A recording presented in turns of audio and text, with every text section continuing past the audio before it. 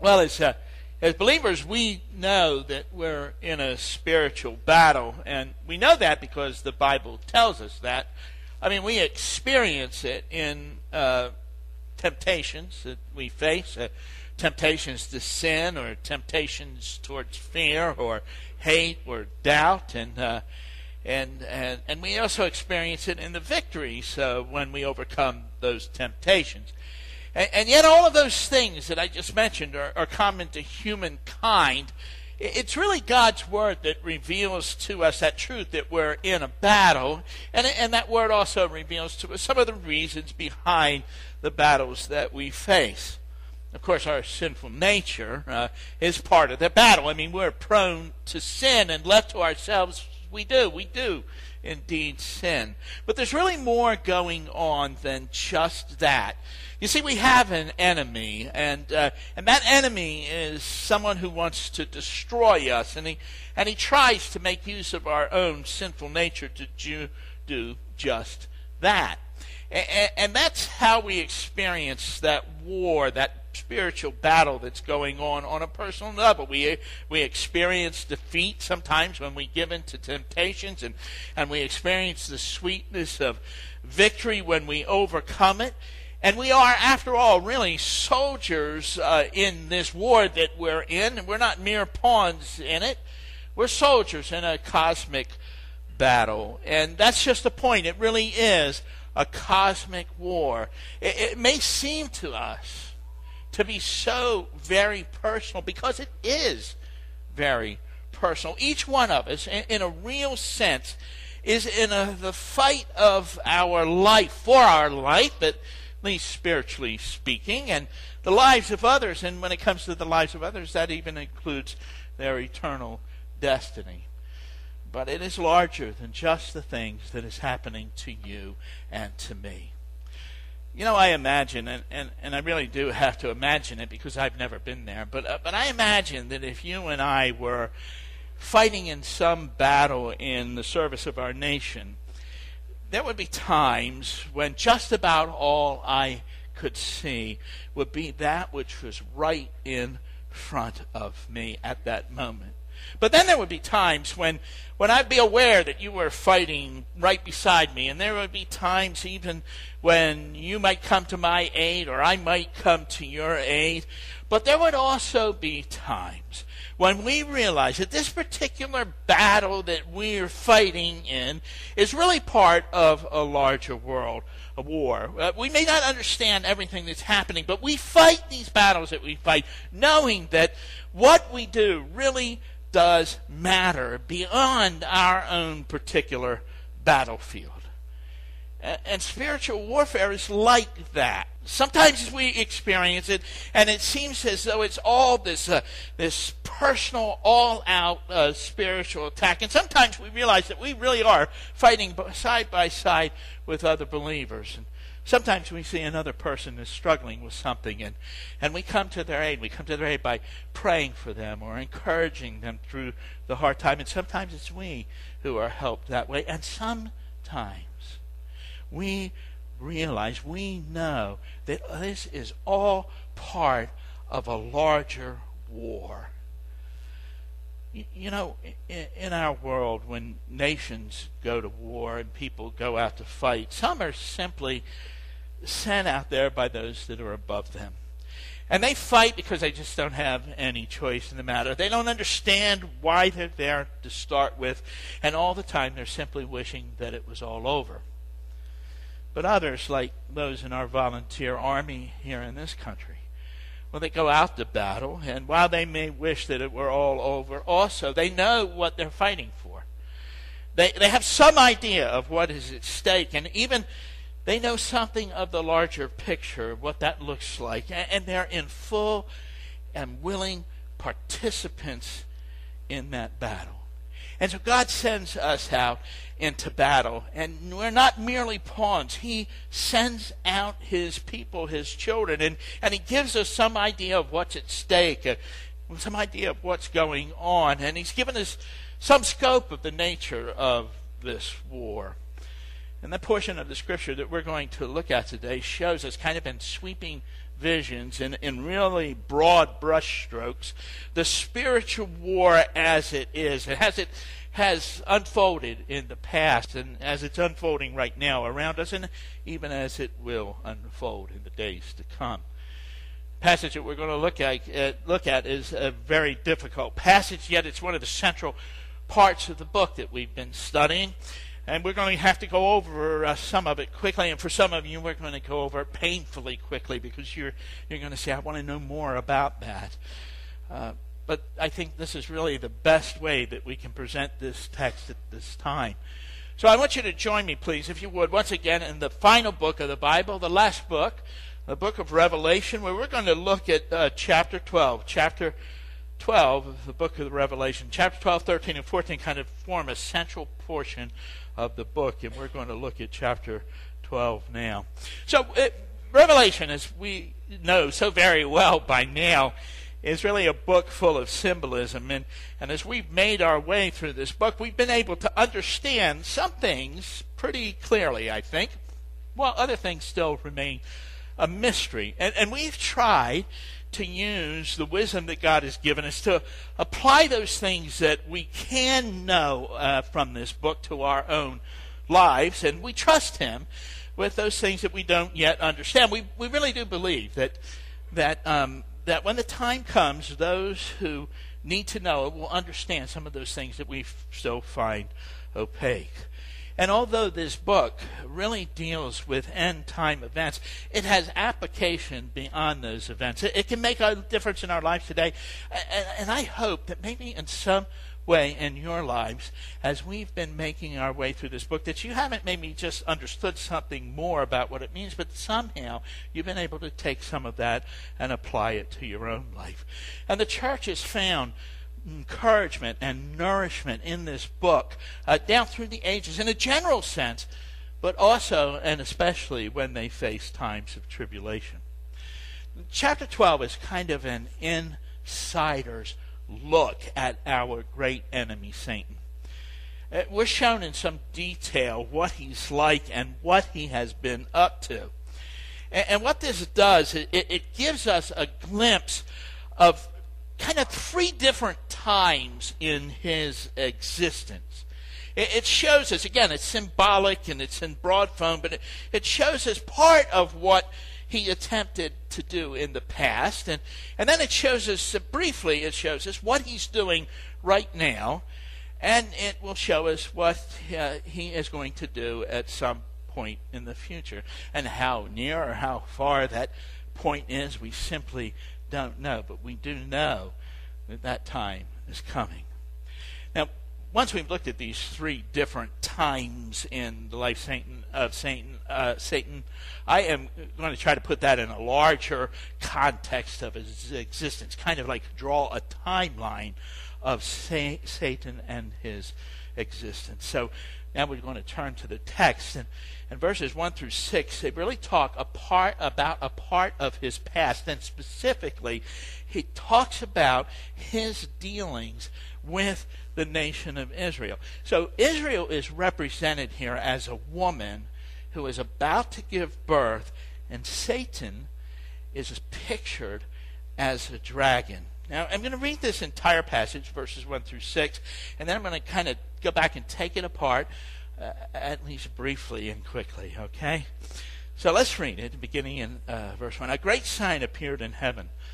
A woman clothed with the sun, with the moon under her feet, and a crown of 12 stars on her head. She was pregnant and cried out in pain as she was about to give birth.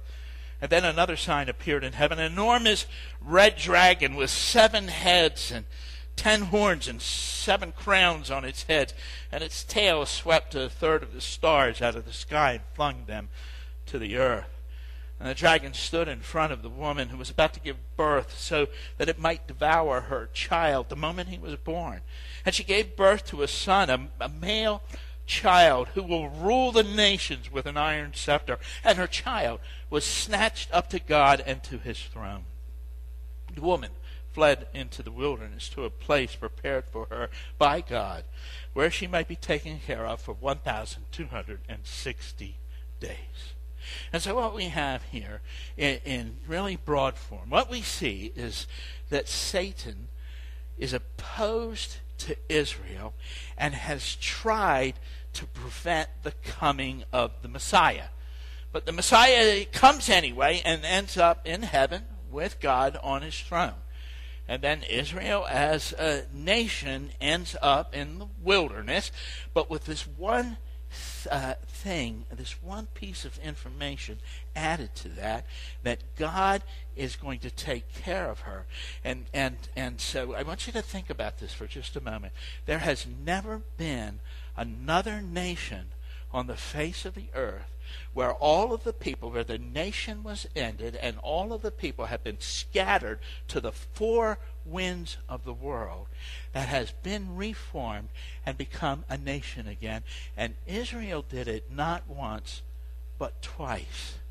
And so God is watching over them. They may be in the desert, but God is watching over them. Now, what I just talked about is a broad view of what Satan has done in the past. It's a picture of what he attempted to do, to oppose Israel in order to keep the Messiah from coming, or to delay it at the very least. And I'm going to look a little more closely at the text now. So in verse 5, we see that this male child is born to rule the nations with an iron scepter. And that's clearly the Messiah. That's clearly talking about Jesus there. There's no real doubt about that in any commentaries, at least commentaries that take the Bible seriously as the Word of God. Jesus is that Messiah. But you know what catches us off guard? It's that very next sentence where it says the child was snatched up to God and his throne. And there's nothing there that's mentioned about his life or his death or his burial or his resurrection. But we know all of that happened. We know that it occurred. And the symbol here simply goes from his birth to his ascension. I'll have more to say about it a little bit later. But the point is, the reason that this is done is that John, through that vision, or God through that vision to John, it is simply making the point that Satan was not able to accomplish what he wanted. He has always opposed, he has always oppressed Israel to deter the coming of the Messiah. But Jesus came anyway, and Satan could do nothing to stop it. And now that Messiah, Jesus, is ruling with the Father in heaven. Satan is still opposed to Israel, and even though Israel is in a spiritual desert now, God continues to care for it. He's not done with that nation yet. He intends to save it.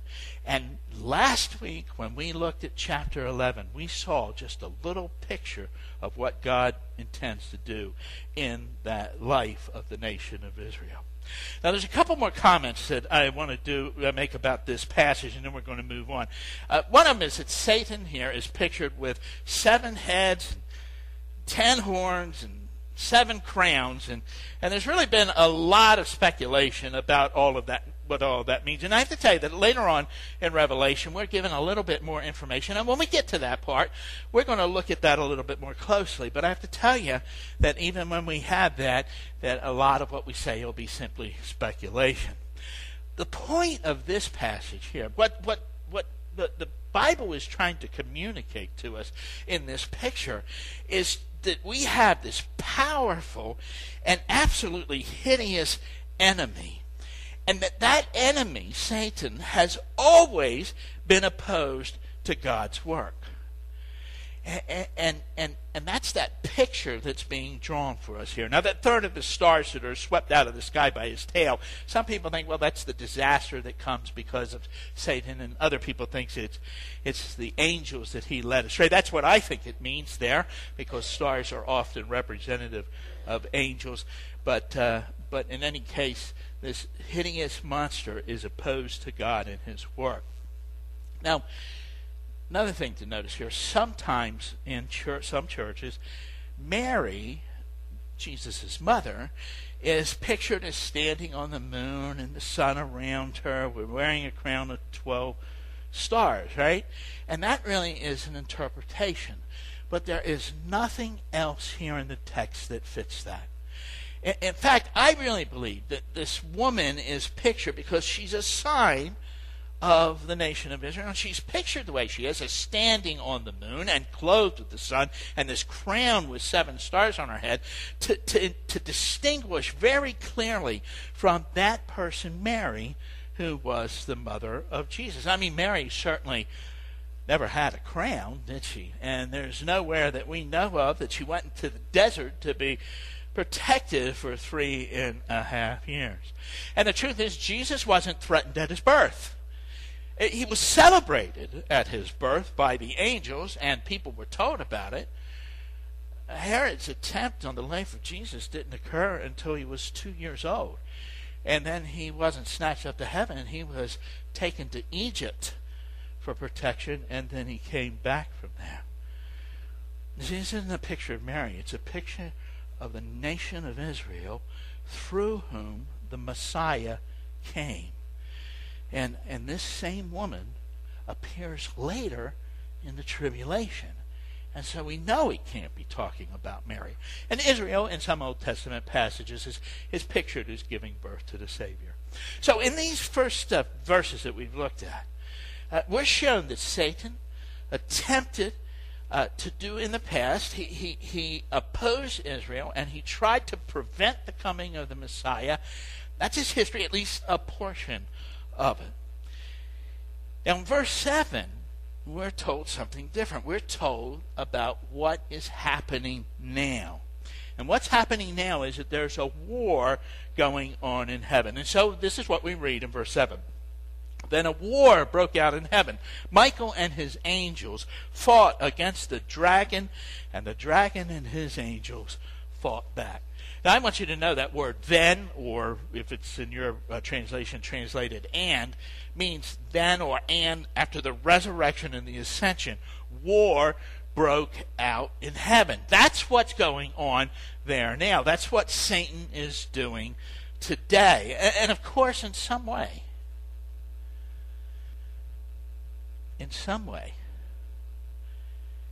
that we're not aware of, that battle involves you and I. But Satan is waging war in heaven now. Now I have to tell you, when you read verses 8 and 9, you might think that the battle in heaven is already over and that Michael and his angels have already won. And I want to show you why some people think that, and I want to show you why I think it's still going on. So we're going to read verses 8 and 9. But he, that is Satan, was not strong enough, and his battle's going on, and they lost their place in heaven. And the great dragon was hurled down, that ancient serpent called the devil or Satan, who leads the whole world astray. He was hurled down to the earth, and his angels with him. Now John is using the past tense here. And that makes you think that that battle is already over, that the fat lady has even sung. It's done, right? But the point of view that John is talking from is from the future. He's looking at it from the future, and he's looking back. And we see that in verse 12. Listen to what it says here in verse 12. Therefore rejoice, you heavens, and you who dwell in them. The reason they're rejoicing is because Satan has been cast out of heaven. But woe to the earth and the sea, because the devil has gone down to you, and he's filled with fury because he knows that his time is short. You see, Satan knows his time is short, and what unfolds next after he's cast out of heaven is all of these things that happened during the tribulation, including the coming of the Antichrist. So verses 8 and 9 I don't think have happened yet. And when they do, we're going to find ourselves in the midst of the tribulation. The text is showing us what is happening today. And so today, Michael, the archangel, is fighting against Satan and his angels. And that battle involves us. Maybe in ways we don't really understand exactly how, but we are affected by it. But more importantly, we affect that battle. Paul tells us, for our struggle is not against flesh and blood, but against the rulers, against the authorities, against the powers of this dark world, and against the spiritual forces of evil. Where? In the heavenly realms. The battle that's going on affects us, but we in some way affect it by the way we live and by our prayers, coming to church, by worshiping God, by all of those things. Somehow we have a part in that battle. Now, I think that maybe that in some ways this idea of this war in heaven might seem strange to you. And I think that you might think that for two different reasons. And first, you might be sitting there and thinking, well, hasn't there always been war in heaven between the good angels and the bad angels? And the answer to that is no, apparently there hasn't. You know, Satan has had access to heaven. We know that. If you know your Old Testament, you know that he would present himself regularly before God. And that while he was there one time, he got God to agree to allow Satan to attack Job. And he is the accuser of the faithful. That means he's accusing you and I. And we're going to see the text tells us he does that day and night. But after the resurrection, after the ascension of Jesus, that all changed. That's when the war broke out. At least that's what the text says. Up until that point, you could think of it kind of as a Cold War. Now, the second idea, the reason you might find that change is you just find the whole idea of angels fighting demons to be kind of outlandish. And if you think that way, and my question to you is why? Why do you find that so weird, so different? I mean, is it any more unreasonable that angels should be fighting than we should be involved in a spiritual battle? You see, what God has done here is he's given us a glimpse of the nature of this war that we're in. And really is bigger than we are. And it involves all of creation. But what we do here, as in all wars, it matters there and it matters everywhere. Finally, when we come to verses 13 through 17, it shows us what's going to take place in the future. Satan is no longer able to wage war in heaven. He's been cast out, so he turns his full attention to the earth. And when he's cast out of heaven, that's when the tribulation begins, or at least it's associated with that. And he attacks, and his attack is two-pronged. First thing that he does, he attacks the nation of Israel. So verse 13 we read, when the dragon saw that he'd been hurled to the earth, he pursued the woman who had given birth to the male child. And we're talking again, not of Mary, the mother of Jesus, who was with the Lord, but the nation of Israel. And Satan attacks her. But God keeps her safe through these attacks. So we read in verse 14, the woman was given 2 wings of a great eagle, so that she might fly to a place prepared for her in the wilderness, where she will be taken care of for a time, times, and half a time out of the serpent's reach. That's a 3.5-year period. We've seen that before. And that's the time of the tribulation that she's going to be taken care of. So Satan tries to reach her, if we can put it this way, from a distance, but he keeps her safe through the attacks, verse 15 and 16. Then from his mouth the serpent spewed water like a river to overtake the woman and sweep her away with a torrent. But the earth helped the woman by opening its mouth and swallowing the river that the dragon spewed out of its mouth. See, that's a picture. I don't know exactly what that's going to look like when it happens. But we have this understanding that Satan's trying to attack Israel. God protects her. He tries to attack her from afar, and God continues to protect her. Because, see, God is not done with the nation of Israel yet, and so Satan cannot destroy it. And part of what will be happening during the tribulation is this attack on Israel. And probably, from everything we know, it's a kind of a massing of people and nations against the nation of Israel. And it's not hard. It shouldn't be hard for us to imagine that. Because I think we see it going around us all already, all the time. The second thing that Satan does, the second prong of his attack, is that he attacks the followers of Christ. Verse 17 says, "Then the dragon was enraged at the woman and went off to wage war against the rest of her offsprings, those who keep God's commands and hold fast their testimony about Jesus."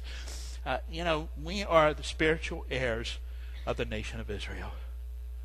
Jesus came through that nation, and we are his children, and we are the spiritual heirs. And so Satan wages war against the believers. He's always fought against this. But now we're looking at this tribulation period, and his whole attention is focused on attacking the believers. And the next thing in the scenario, the next thing that comes in this book is the Antichrist. So in this chapter, as we've looked at it so far, in a broad form, we've seen three different times in the existence. It shows us symbolically, again, a part of his existence when he attempted to keep the Messiah coming, opposing Israel. And then it shows us what he's doing, I think, now. And it's this war in heaven and this battle that's raging that we have some part in as we live our Christian life. And then it shows us what he's going to be doing at a point in the future. And maybe it would be helpful, it may be a little clearer if I kind of did sketch out a little bit of a timeline of Satan's existence. And he began at the creation. He's not an eternal being. He hasn't always existed. He was created by God. And he was created, we know, sometime between day 1 and day 6. Everything that has been made in this world, and that's everything but God himself, was created in those 6 days. Probably created on day 4, because that's the day God put the sun and the moon and the stars in heaven. And I'm not saying that stars are angels, but they often represent angels in the scriptures. And probably, likely, that's the day that the angels were created. And that's the day that Satan was created. And he was created a perfect being. He was a great angel, an archangel. But sometime, at some point, Satan fell. Sometime between Genesis 2 and Genesis 3. Maybe it was on the 7th day when God rested. We don't know. It could have been any time after that before he led Eve astray. We don't know really how long from the creation until the fall that Adam and Eve had to enjoy the garden. Doesn't look like it was very long, but Satan fell, and then he tempted our first parents, and they gave in, and our world was plunged into sin and darkness. But Satan, during that time, continued to have access to heaven. Remember, he was there to talk about Job with God. And he is the accuser of the brother. Again, it says in the text here in Revelation 12:10, "For the accuser of our brothers and sisters who accuses them before our God day and night has been hurled down." That's what Satan has been doing. And so Satan then, when Israel was a nation, attacked it and oppressed it to try to keep the Messiah from coming. That took a variety of forms. One of the most interesting was Balaam, who Balak brought to curse Israel, and he couldn't do it. God wouldn't let him. So Balaam said, "Get the Israelites to sin, and God will do the work for you." And that's exactly what happened. And then Jesus came, and he lived this perfect, sinless life. And Satan attacked him. And he was put to death. And so Satan bruised his heel. And he was buried. But then he rose from the dead. And he ascended to heaven. And that's when the war started between Satan and the angels, an all-out world. Now, Satan is going to be cast out. And when that happens, it's going to be the tribulation period. And then at the end of that tribulation, for 1,000 years, he will be bound for the millennium. And at that end, he will be set free to tempt the nations one more time. And then he will be utterly and completely defeated. He will be taken and thrown into the lake of fire. And what we looked at here in this passage was simply just a segment of that timeline. His opposition to Israel, the war in heaven, and the tribulation. That's the enemy that we fight against. I don't know about you, but one might wonder why believers aren't accorded the same kind of protection that Israel has. And I have to tell you, I think it's due to the battle plan.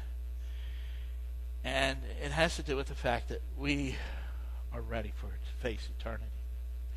Israel is not yet ready for that. Now I'm going to go back and read verse 10 and 11 in this chapter. It says, "Then I heard a loud voice in heaven saying, Now have come the salvation and the power and the kingdom of our God and of his the authority of his Messiah, for the accuser of our brothers and sisters who accuses them before our God day and night has been hurled down. They triumphed over him by the blood of the Lamb and by the word of their testimony. They did not love their lives so much as to shrink from death." You see, if you know Jesus Christ, if you're a follower of his, you might be scared to death of it, but you are ready to die. And Israel at this point is not. In World War II, there was a ship that had about 12 Salvation workers on it, from Salvation Army workers on that ship. And it was torpedoed. And it turned out there were not enough life vests for everyone on the ship. And so the crew was not given any life vests. And the Salvation Army workers, one after another, took theirs off and handed it to a crew member. And every one of them said the same thing. "I don't need this. I'm ready to die. You're not. Take it." Every one of those Salvation Army workers died. And everyone that took a vest lived. You and I, if we belong to Jesus Christ, we've gone to war whether we know it or not. And we're under the command of our Savior. We don't know what it's going to be like when and if the day comes. We don't know how we'll fare. We don't know how we'll act. But we've marched out, willing to lay down our lives, trusting Jesus as we go. And if we face that day, we're going to trust him then to give us the courage, whether so that, as Paul said, whether by life or by death, Christ will be honored in our body. And what we do here, whether by life or by death, matters. Matters for all eternity. It matters for the nation of Israel. And it matters for everybody else too.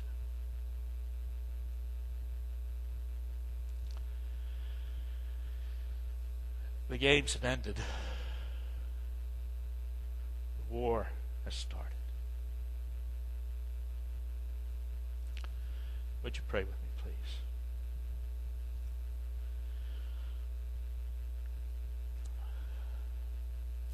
Father, help us to walk with you each and every day. That we would be prepared. That we would indeed put on the full armor of God. So that we would stand. And when we have done everything, that we would stand. To your glory. In Jesus' name. Amen.